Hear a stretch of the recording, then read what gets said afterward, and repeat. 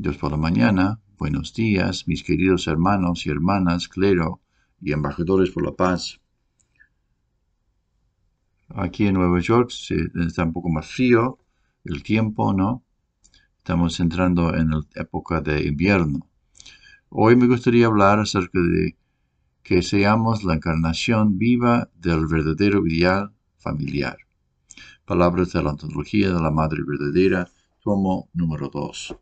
Comenzamos.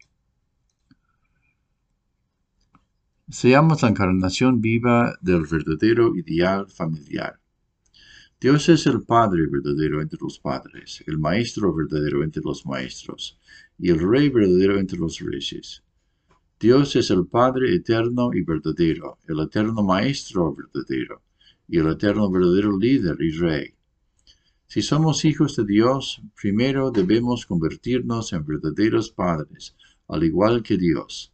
También debemos seguir el camino del verdadero Maestro, al igual que Dios. Y necesitamos seguir el camino del verdadero líder, al igual que Dios. Este es el pensamiento de los tres grandes temas. El modelo supremo es Dios.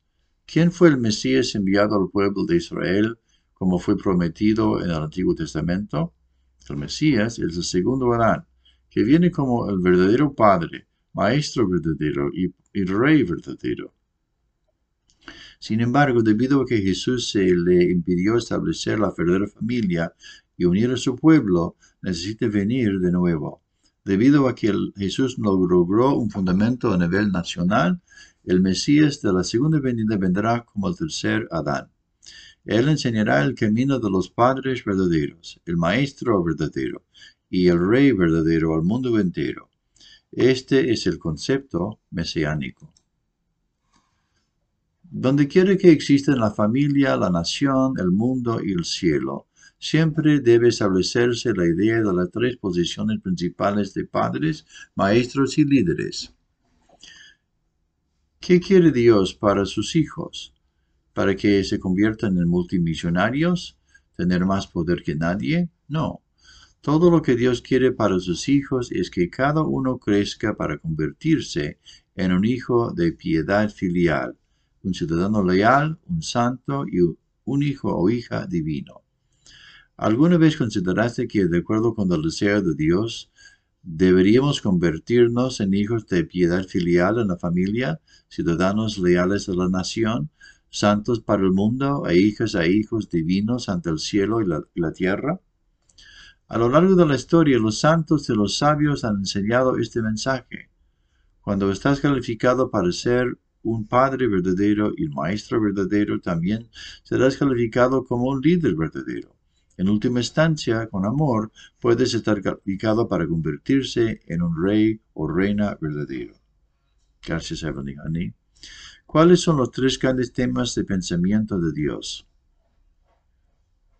Dios es el eterno Padre verdadero, el eterno Maestro verdadero y el eterno Dueño verdadero. El ideal de Dios era que Adán y Eva se convirtieran en padres verdaderos, maestros verdaderos y dueños verdaderos para parecerse a su modelo supremo. Sin embargo, debido a la caída humana, Dios envió a Jesús como el segundo Adán para ser el Padre verdadero, el Maestro verdadero y el Dueño verdadero de la humanidad. Sin embargo, el Mesías debe venir de nuevo porque Jesús no pudo establecer una familia en la tierra o unir a su pueblo. El Mesías de la segunda venida vendrá como el tercer Adán. Él enseñará el camino de los padres verdaderos, el Maestro verdadero, el Rey verdadero al mundo entero. Este es el concepto mesiánico. Donde quiera que exista la familia, la nación, el mundo y el cielo, siempre debe establecerse la idea de las tres posiciones principales de padres, maestros y líderes. El camino para que los seres humanos se conviertan en hijos de piedad filial, ciudadanos leales y santos, para estar calificados para ser padres verdaderos, maestros verdaderos y además estar calificados para convertirse en verdaderos reyes y reinas. Para convertirte en un verdadero padre o madre, debes heredar el corazón de Dios como padre sobre cualquier otra persona y abrazar a todas las personas.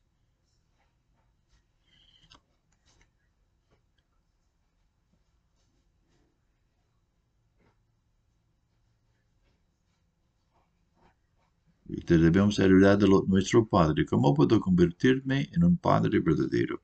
Tengo que asemejarme a Dios. Siempre hay que dar de forma incondicional. Un dar incondicional. En Canadá, la pareja King está hablando de eso. Cuando uno está calculando, recordando cuánto dio, pero cuando nosotros sabemos cómo es la naturaleza de Dios, entendemos el pensamiento de los padres verdaderos. Eso significa sacrificarse de forma incondicional, invertirse de forma incondicional en el objeto compañero. ¿Cómo nosotros podemos heredar ese concepto, la idea de los padres verdaderos? Eso es muy importante. Entonces, para convertirnos en padres verdaderos tenemos que heredar el corazón de Dios. Ese es el primer punto. Segundo, ¿cómo podemos convertirnos en maestros verdaderos? Dios siempre está guiándonos a través de nuestra conciencia. Jamás se detiene. Nunca se detiene. Siempre sigue enseñándonos. Mientras que nuestra conciencia esté viva, Dios siempre nos está enseñando a través de la conciencia. Uno debe ir este camino, no vayas por otro camino. Así Dios nos enseña todos los días a través de nuestra conciencia, hasta que yo me convierto en un hombre o una mujer verdadero. ¿No es así, hermanos y hermanas? Tengo que asemejarme a Dios, al Padre verdadero, asemejarme a la Madre verdadera. ¿Cómo puedo expresar, transmitir el mensaje de Dios a toda la humanidad? Y es con esa motivación que nosotros realizamos la devoción matinal del corazón, de entregar el mensaje de Dios en cada momento. Esa es la misión del Maestro verdadero. Enseñar de forma incondicional, enseñar y enseñar. Entonces el estudiante debe convertirse en una persona mejor, más calificada al propio maestro. Esa es la misión del maestro verdadero. Cuando estamos enseñando los principios universales, cuando enseñamos la guía de los padres verdaderos, tenemos que heredar el corazón de los padres verdaderos. Tenemos que convertirnos también en un propietario verdadero. ¿Qué significa eso? Tomar la posición de propietario, amando a las personas, como amar a la nación, como amar a toda la humanidad. No solamente el presidente de la nación, no solamente él es el dueño de la nación. Tenemos que aprender cómo amar al pueblo norteamericano más que cualquier otra persona. Esa es nuestra misión. Entonces, ¿cómo podemos convertirnos en patriotas en la familia? En la familia, ¿cómo podemos convertirnos en hijos filiales? ¿Cómo puedo ser patriota para la nación? ¿Cómo podemos ser santos y sabios para la nación? ¿Cómo podemos convertirnos en hijos divinos para el bien del cosmos? Eso es. Y por eso, para convertirse en propietario de Estados Unidos,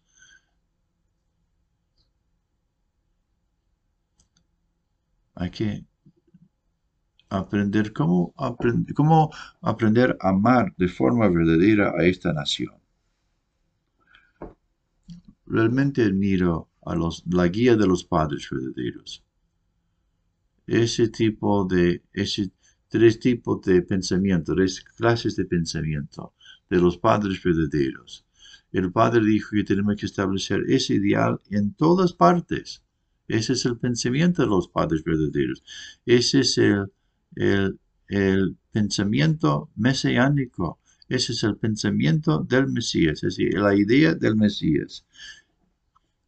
No los puntos principales, 3 puntos principales de Juche, la ideología de Kim Il-sung. El ideal de Dios se centraliza en esos 3 pensamientos principales. Viviendo el principio divino, el fruto del árbol de la conciencia del bien y del mal. El fruto del árbol del conocimiento del bien y del mal representa el amor de Eva. Como un árbol se multiplica por su fruto, Eva debería haber dado a luz buenos hijos a través de su amor piadoso. En cambio, ella dio a luz hijos malvados a través de su amor satánico. Eva alcanzaría la plena madurez solo después de pasar por un periodo de crecimiento en el que le fue posible dar buenos frutos o malos frutos a través de su amor. Por eso el amor de Eva está simbolizado por el fruto del árbol del conocimiento del bien y del mal, y por eso Eva está simbolizada por el árbol. Eva debía haber comido el fruto de la bondad al consumar su amor centrado en Dios. Entonces habría recibido la esencia de la divinidad de Dios y multiplicado un buen linaje. Sin embargo, ella comió del fruto del mal al consumar su amor malvado centrado en Satanás. Por lo tanto, ella recibió la esencia de su naturaleza malvada y multiplicó un linaje maligno, del cual descendió nuestra sociedad pecaminosa. En consecuencia, el hecho de que Eva comiera el fruto denota que ella consumó una relación de amor satánico con el ángel, que la unía con lazos de sangre a él. Estudiemos la palabra del Padre. La razón por la que Dios no podía perdonar inmediatamente a Adán y Eva caídos.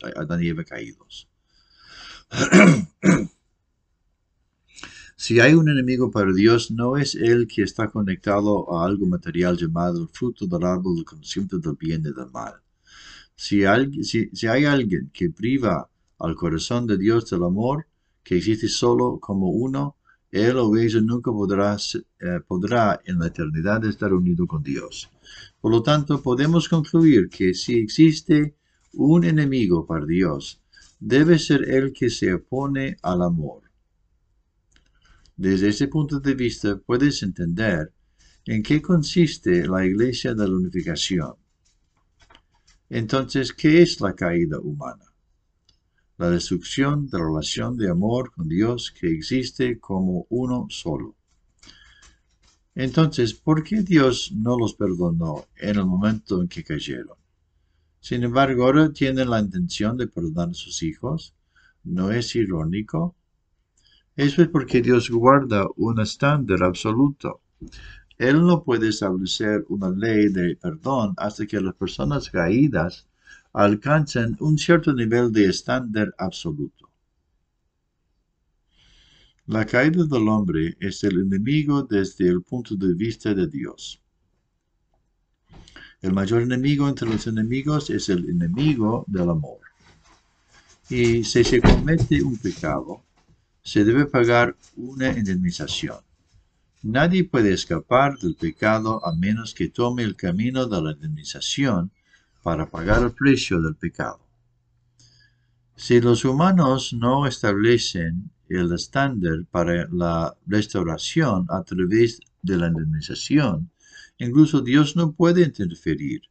Dios no puede intervenir a menos que el hombre caído establezca condiciones para la indemnización que separen el bien del mal y se mantenga en ese estándar de victoria que ha sido separado del mal. Debido a la caída, Dios no puede interferir con Adán y Eva, quienes llevan tanto el bien como el mal al mismo tiempo. Solamente Dios puede intervenir cuando existe la bondad. El bien, la bondad pertenecen a Dios. Si uno es una mezcla del bien y del mal, Dios no puede intervenir. El mal no pertenece a Dios. Entonces, cuando tú te separas completamente de Satanás, del mal, entonces solamente así puede Dios intervenir, porque el bien, la bondad, pertenece a Dios. Entonces, el ser humano es muy importante. Sin separarse del entre el bien y el mal, Dios no puede hacer nada. Si Dios puede intervenir, ya la providencia de Dios habría terminado, el reino de los cielos se habría establecido. ¿Por qué Dios no puede hacer nada? Esa es la porción de responsabilidad humana, de separar el bien del mal. Y por eso lleva mucho tiempo para restaurar la humanidad. Esa es nuestra parte de responsabilidad. Nadie debe huirse de esa responsabilidad. ¿Seguimos? Es por eso que todavía queda el término perdonar, es decir, hacernos vivos, así como el término últimos días en el cristianismo. Así que debe llegar el tiempo llamado los últimos días. Cuando llegue, ¿cómo vamos a erradicar al enemigo? Derrotamos al enemigo centrado en el ideal del amor de Dios. Entonces, cuando llegue ese momento, el amor que Dios nos ha estado llevando en la dirección equivocada debe ser quitado. En este contexto, el amor de los padres, el amor de los esposos y esposas y el amor de los hijos deben ser quitados en todo el mundo, porque el tiempo de los últimos días está cerca. Por lo tanto, ha llegado el momento en que las familias se rompen en pedazos.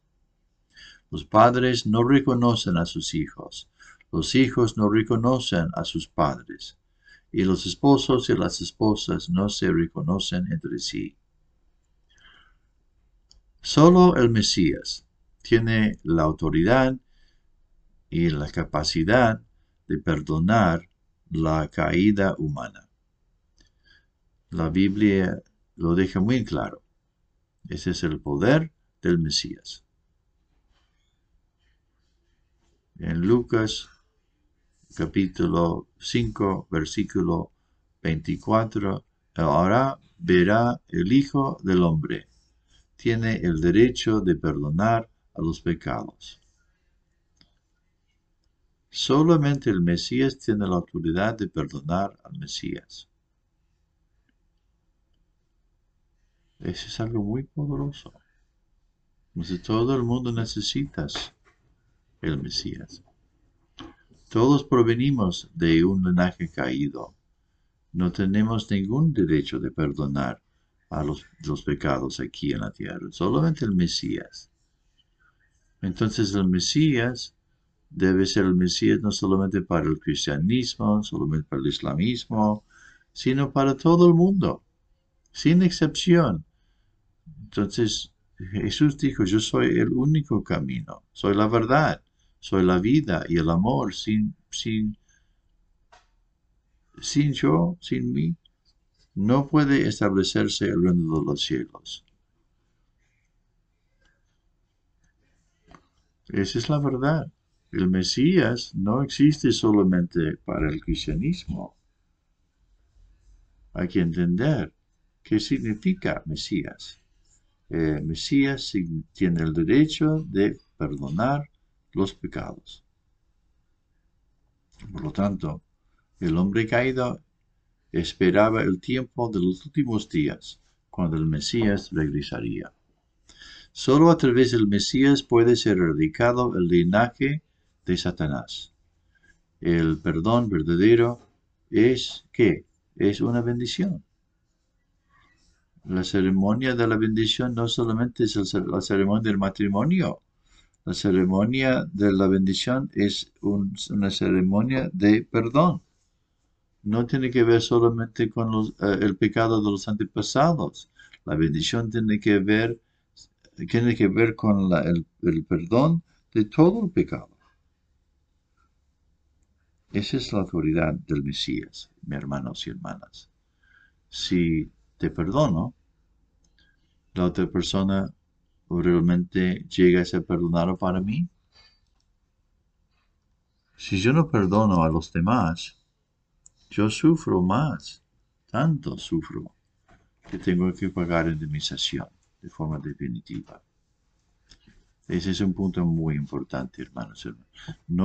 Si no puedo perdonar a mi esposo, mis hijos, mis vecinos, mi Abel, mi Caín, si tienes ese tipo de naturaleza que no donde no puedes perdonar, significa que tú tienes una naturaleza caída, no tienes amor verdadero. Entonces, ¿qué hay que hacer? Mientras que no tengas el corazón como para perdonar, definitivamente tienes que pagar indemnización hasta que recuperes tu naturaleza original. Es un punto muy importante. Por lo tanto, solo cuando pienso en el pecado de los demás como mi propio pecado, entonces puedo sentirme libre. ¿Cómo perdonar a otra persona como mi enemigo? Su problema es mi problema. Su pecado es mi pecado. Mi pecado es peor que su pecado. Hay que pensar así. Primero que nada, tengo que perdonarme a mí mismo. Hay que perdonarme a mí mismo por tener naturaleza caída que no puede perdonar, que no me permite perdonar a los demás. Luego hay que perdonar a Caín. Luego que tengo que perdonar a otra persona. Para hacer eso tengo que pensar en el pecado de los demás como mi propio pecado. Mi propio pecado peor que el pecado de la otra persona. Entonces, tienes que recibir el perdón eterno del Mesías. Y finalmente necesitas al Mesías. Y luego tienes que ser perdonado por el Mesías. Mientras que tengas el sentimiento de enemigo hacia a la otra persona, eso es prueba de que todavía no recibí la salvación. No hay un concepto de enemigo en el atributo del amor verdadero. Si tengo enemigo, no me gusta esa persona, significa que tú eres una persona caída. Tu amor es un amor limitado. Tu nivel de amor, tu cantidad de amor es un nivel muy bajo. Pero cuando alcances el nivel del amor verdadero, puedes perdonar. Puedes perdonar a cualquier enemigo. No sé cuál es el mejor camino. Siempre hay que elevar mi calidad de amor, mi nivel de amor. Ese es el punto. Como uno siembra, así cosechará en los postreros días. Mientras como uno siembra, así se cosechará en los últimos días. ¿Qué significa los últimos días? La cultura del sexo libre. Sexo libre con cualquier persona, incluso en la propia familia. Es algo serio. Sexo libre con muchas mujeres u hombres. Sexo libre entre hombre y hombre. Sexo libre entre mujer y mujer. Sexo libre con animales. Sexo libre con espíritus. Sexo libre, sexo gratis con ángeles. Sexo libre a través de la imaginación de uno. Eso realmente no es un tema sencillo. La cultura del sexo libre se ha extendido por todas partes y a todos los rincones. La cultura del sexo libre va hasta el borde del precipicio en los últimos días. La Tercera Guerra Mundial es la lucha contra la cultura del sexo libre. ¿Cómo ganarse a la cultura? ¿Cómo ganar sobre la cultura del sexo libre? Esto es solo la cultura sexual absoluta. Tengo que superar mi nivel. Debes llegar a estar completamente adicto al amor verdadero, que es el amor de Dios. Tienes que conocer el sabor el gusto del amor verdadero para salir de la drogadicción, del alcoholismo, la adicción al sexo, la adicción al juego, la adicción al dinero, la adicción al tabaco. No hay otra forma de poder resolverlo. Por encima de todo, debemos amar a Dios. Primero es amar a Dios y el segundo es amar a la gente como amamos a Dios. Esa es la forma de salir del amor inferior, del reino de la cultura arcangélico con todas sus adicciones. En esta cultura todo está por debajo del arcángel. Tenemos que liberarnos de la cultura arcangélica. ¿Cómo puedo liberarme de la cultura arcangélica? No hay otra forma. Hay una forma muy sencilla. Tengo que superar mi nivel, elevar mi nivel, la calidad de mi amor. Cuando llego a un nivel superior en cuanto a la calidad de mi amor y alcanzo cierto criterio, desaparece esa clase de amor más baja. Entonces, ¿cómo puedo hacer esto? Tengo que amar a Dios más que a nada. Tengo que pensar centralizado en los pensamientos de Dios, sus deseos, su corazón. ¿En qué piensa Dios en esta situación? Hay que pensar así. Segundo, tengo que amar a las personas como amo a Dios. Tengo que tratar a las personas como trato a Dios, a través de servirles. No hay otra forma. No hay otro camino. Tengo que servir, asistir, amar a las personas como amo a Dios. Sin ese tipo de práctica y entrenamiento no hay forma de poder superar mi nivel, crecer mi nivel de amor. ¿No es así? ¿Qué es la cultura del sexo libre? Es la cultura de la fornicación. Es la cultura de las relaciones horizontales. Es la cultura del amor falso. Es la cultura de la naturaleza caída. Es la cultura del egocentrismo.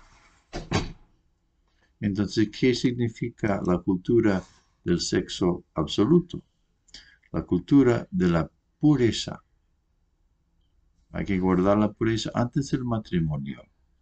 Una vez que se comete el capítulo 2, muchas personas me vienen a mí y se confiesan cuánto están luchando, intentando evitar sus problemas. La cultura de la pureza. La cultura del sistema de un hombre y una mujer. No un hombre con muchas mujeres, no una mujer con muchos hombres. La cultura de un hombre, un sistema de un hombre y una mujer. La cultura de la piedad filial. La cultura de la bendición. La cultura del amor verdadero y el corazón verdadero.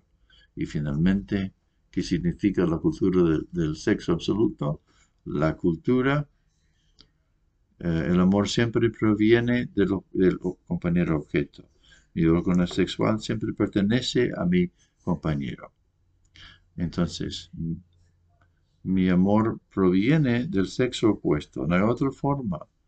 Entonces, ¿qué significa la cultura del sexo absoluto? Es la cultura de vivir por el bien de los demás. El Ministerio Juvenil de hoy, la justicia para que las personas en la era de Cheon Il Guk sean consideradas correctas. La justicia para que las personas en la era de Cheon Il Guk sean consideradas correctas. Necesitas saber que cuando la línea recta que has mantenido consistentemente se rompe en tu vida de fe, todo está en vano. En la era del Antiguo Testamento fuimos justificados por la ley. Fuimos justificados por ser puntuales y observar rituales, leyes, diezmos y el sábado. Sin embargo, en la era del Nuevo Testamento se enfatizó que debemos ser justificados por la fe. Ser justificado por la fe significa creer en que la relación entre Dios y los seres humanos es la de padres e hijos y establecer una buena relación de corazón entre Dios y los seres humanos. Entonces, en la era actual de Cheon Il Guk, ¿por qué se justificará a la gente? ¿Cómo se justifica a la gente? Será a través de construir una relación de corazón con los padres verdaderos, convirtiéndose en hijos verdaderos, realizando una familia verdadera y glorificando el nombre de Dios. Pero para hacer eso tienes que ser considerado correcto en tus relaciones y tienes que expandir una vida en la que se te considere correcto sin causar que las personas que te rodean se preocupen dentro de la esfera de tu entorno. En cierto modo, una vida de fe es una vida en la que se nos considera correctos al mantener el estándar que hemos determinado una vez sin volvernos volubles en nada. Sin embargo, si se quebrantan las normas justas que has guardado hasta ahora, perderás el centro de tu corazón y tu vida de fe será en vano. Los ejemplos incluyen la persona que asistió a la Devoción Matinal diariamente, pero renunció en el camino por alguna razón. La persona que mantuvo un diario una agenda, ¿no? De gratitud, ¿no? De forma diaria, ¿no? Y luego se rinde en camino, se da por vencido en camino debido a algún evento. Y la persona que guardó el diezmo todos los domingos, pero fue atacada por alguien y dejó de ir al servicio dominical. ¿Tienes alguna norma justa que hayas mantenido hasta ahora sin importar lo que digan los demás? Necesitas saber que cuando la línea recta que has mantenido consistentemente se rompe en tu vida de fe, todo es en vano. Sin importar las circunstancias, sigo levantándome temprano por la mañana, ofreciendo oración en Jeongseong y preparando la devoción matinal. Y pase lo que pase, dirijo la devoción matinal. Ese tipo de estándar. Siempre trato de hacer ejercicio durante 1 hora todos los días en cualquier situación. Y también trato por lo menos dar a una persona algo, a una persona todos los días. Tienes que mantener cierto estándar recto, ¿no? Y guardarlo, mantenerlo. En la era del Antiguo Testamento fuimos justificados por ser puntuales y observar rituales, leyes, diezmos y el sábado. Sin embargo, en la era del Nuevo Testamento fuimos justificados por la fe en Dios y Jesús, por vivir una vida de superación en cualquier entorno. Entonces, en la era actual de Cheon Il Guk, ¿por qué se justifica a la gente? Una vez que hayas aceptado a los padres verdaderos como Salvador y Mesías, no lo traicionas como lo hicieron los discípulos de Jesús, incluso si estás al borde de la muerte. Entonces, sí, así eres una persona justa a los ojos del cielo. No debes traicionar a los padres verdaderos. Una vez que traicionas a los padres verdaderos, es como es el último día. Estamos en los últimos días. No hay otra segunda venida. Vendrá el juicio. No debes traicionar al Padre verdadero. No debes traicionar a la Madre verdadera. No importa lo que ocurra. Esa es la última tarea nuestra, de guardar la rectitud y justicia absolutas frente a los padres verdaderos. No importa lo que ocurra, no debemos traicionarlos. No debemos traicionar al Padre verdadero o a la Madre verdadera. Hay que mantener una fuerte relación con el Padre. En la era del Cheon Il Guk podemos ser considerados correctos cuando nuestra piedad filial y devoción a los padres verdaderos no cambian, ni siquiera en el momento de la muerte. Lo más injusto es traicionar el corazón de los padres verdaderos. Dudar de la identidad y el liderazgo de los padres verdaderos es la mayor desconfianza. Tal persona no puede ser considerada correcta. Seguimos. Un rol que ha tenido una vez debe considerarse correcto. Las personas que me rodean existen gracias a mí. Entonces, ¿qué pasará en el futuro si les causo preocupación?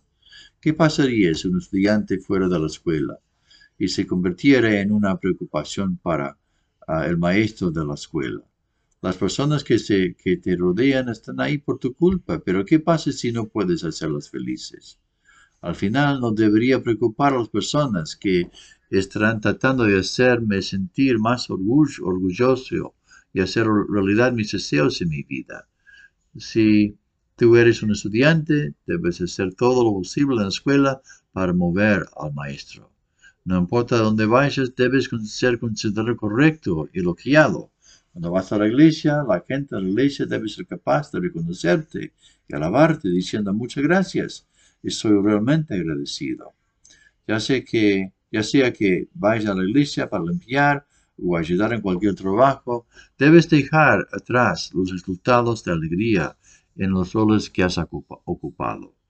Para ser considerado correcto, primero debo ser reconocido, elogiado y considerado correcto por quienes me rodean. No seas el tipo de persona que hace que otros se preocupen por ti. Mi responsabilidad es traer alegría a los que me rodean y ser reconocido como correcto. Debería pensar que todos a mi alrededor existen para mi crecimiento, pero mi padre me ayuda, mi madre me ayuda, mi amigo me ayuda, todos me ayudan, todos los que me rodean ayudan en mi crecimiento. Pero ¿qué pasa si no puedes ser feliz de las personas que te rodean? Entonces tienes la responsabilidad en tu posición de traer alegría a los demás y moverlos. No importa dónde vayas, debes ser considerado como recto y elogiado. En cada posición que has tenido debes dejar atrás un historial de alegría y amor que todos nunca olvidarán. Testimonio del Rev. Johan Lee mientras estudiaba en Japón. Hoy me gustaría presentar el testimonio del Rev. Johan Lee de su tiempo cuando estudiaba en el extranjero en Japón. El Rev. Lee estudió en el extranjero en Japón cuando Japón gobernaba sobre Corea. El Rev. Lee dijo que en ese momento fue expulsado del seminario teológico japonés por negarse a adorar en el santuario y se quedó en el dormitorio de la YMCA en Japón. Dijo que el baño en el quinto piso del dormitorio donde vivía era un inodoro, pero estaba tan sucio que realmente no podía entrar en el baño. Sin embargo, se despertaba a las 4 de la madrugada todos los días, limpiaba el baño durante aproximadamente 1 hora y media. Dijo que lo hizo durante un año en secreto. Sin embargo, dijo que al hacer tal cosa, una alegría que no podía ser sentida por otros brotó en su corazón. Y más tarde comenzó a trabajar en una empresa donde entró a trabajar antes que nadie y terminó como la última persona al finalizar el día, haciendo el trabajo de la compañía como si fuera suyo. Dijo que siempre mantuvo un corazón feliz y sintió la protección del cielo, porque siguió trabajando con la mentalidad de un dueño y un corazón recto que mantuvo. El Rev. Johan Lee dijo que no se cansó en su vida de fe hasta ahora y que fue capaz de superar incluso una crisis porque tenía una mente voluntario en cualquier situación. El Rev. Johan Lee fue expulsado del seminario por oponerse al culto del santuario, ¿no? Por lo que fue constantemente vigilado por la policía. Dijo que la policía lo visitaba con frecuencia para vigilarlo. Sin embargo, había un benefactor que lo protegía. El secretario general de la YMCA siempre defendió a Johan Lee y le dijo a la policía que hizo muchas cosas buenas. Un día, cuando se escabulló de la compañía y fue al servicio dominical, sucedió algo increíble. Dijo que 2 policías vinieron a arrestarlo, pero en el momento en que lo vieron en la entrada, se quedaron mudos. La policía entró triunfalmente por la puerta principal para arrestarlo, pero tan pronto como lo vieron, no pudieron decir nada y se quedaron allí estupefactos. De repente se quedaron mudos. Si esto se escuchó más tarde, pero cuando la policía intentó arrestar a Johan Lee, intentaron hablar, pero no salieron palabras, y una mujer a su lado vio esto. Sin embargo, dijo que después de que el Johan Lee se fue, las policías pudieron abrir la boca. Después de eso, Reverendo Lee dijo que cuando fue testigo del hijo de la mujer que presenció la escena junto a la policía, y que el hijo en ese momento era un estudiante de secundaria. El padre del hijo era un hombre de negocios y diácono de la iglesia presbiteriana a la que asistió Reverendo Johan Lee. El Reverendo Lee dijo que fue testigo del hijo del anciano con guía de buena fe. Después de que Corea fue liberada de Japón, el Reverendo Lee regresó a Corea y luego fue a los Estados Unidos para estudiar teología y se convirtió en un doctor de teología. Después de que el señor Lee se unió a la Iglesia Unificación, conoció a este hombre en Japón en 1967 y tuvo una conversación bíblica con él durante la cena, durante más de 3 horas, sobre el hecho de que Jesús, yendo a la cruz, no era la voluntad de Dios. Pero el corazón de la persona estaba torcido. El Reverendo Johan Lee pidió dormir juntos, pero el hombre dejó de hablar porque cambió de opinión. Johan Lee le dijo lo siguiente: digo esto porque tengo la responsabilidad de compartir el principio contigo, porque creíste en Dios a través de mí y aceptaste a Jesús como tu Salvador. Afirmar que continuaste tu fe hasta el día de hoy significa que has probado la fe y además te has convertido en un doctor de la teología. Así que debes escucharme. Si estás obsesionado con las teorías de la teología, no escuchas todos los esfuerzos que el cielo ha hecho sinceramente para guiarte hasta este día, serán en vano. Si no me escuchas, no te va a ir bien. Pero poco después el hombre murió en un accidente de automóvil. Entonces, cuando Johan Lee vio que el hombre fue rápidamente al mundo espiritual, se dio cuenta de que Dios amaba a ese hombre. El Reverendo Lee dijo que si el hombre vivía y continuaba poniéndose a la iglesia de unificación, la obra del hombre sufriría. El Reverendo Lee dijo que al morir temprano, los logros de la fe hasta entonces permanecieron. Señor Lee dijo, si miramos la Biblia también, deberíamos ver que Juan Bautista falleció temprano por la misma razón. Gracias. ¿Por qué puse el testimonio de Johan Lee aquí hoy? Debido a la rectitud, la justicia. Cuando guardas una condición justa, no importa lo que suceda, Dios siempre te protege. Entonces vamos a resumir. ¿Qué podemos aprender del testimonio de Johan Lee?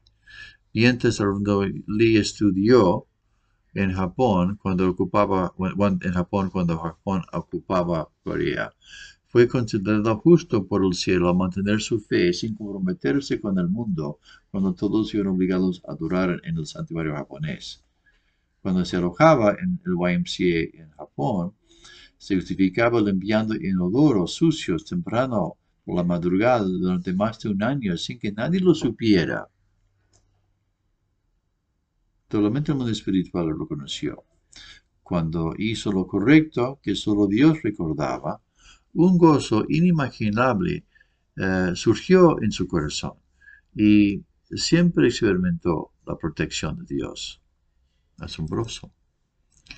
Fue capaz de seguir adelante sin cansarse nunca en su vida de fe, porque abordó cualquier situación con un espíritu de propiedad y una mente voluntaria. Aunque bajo una situación terrible, siempre utilizó su corazón abundante de amor.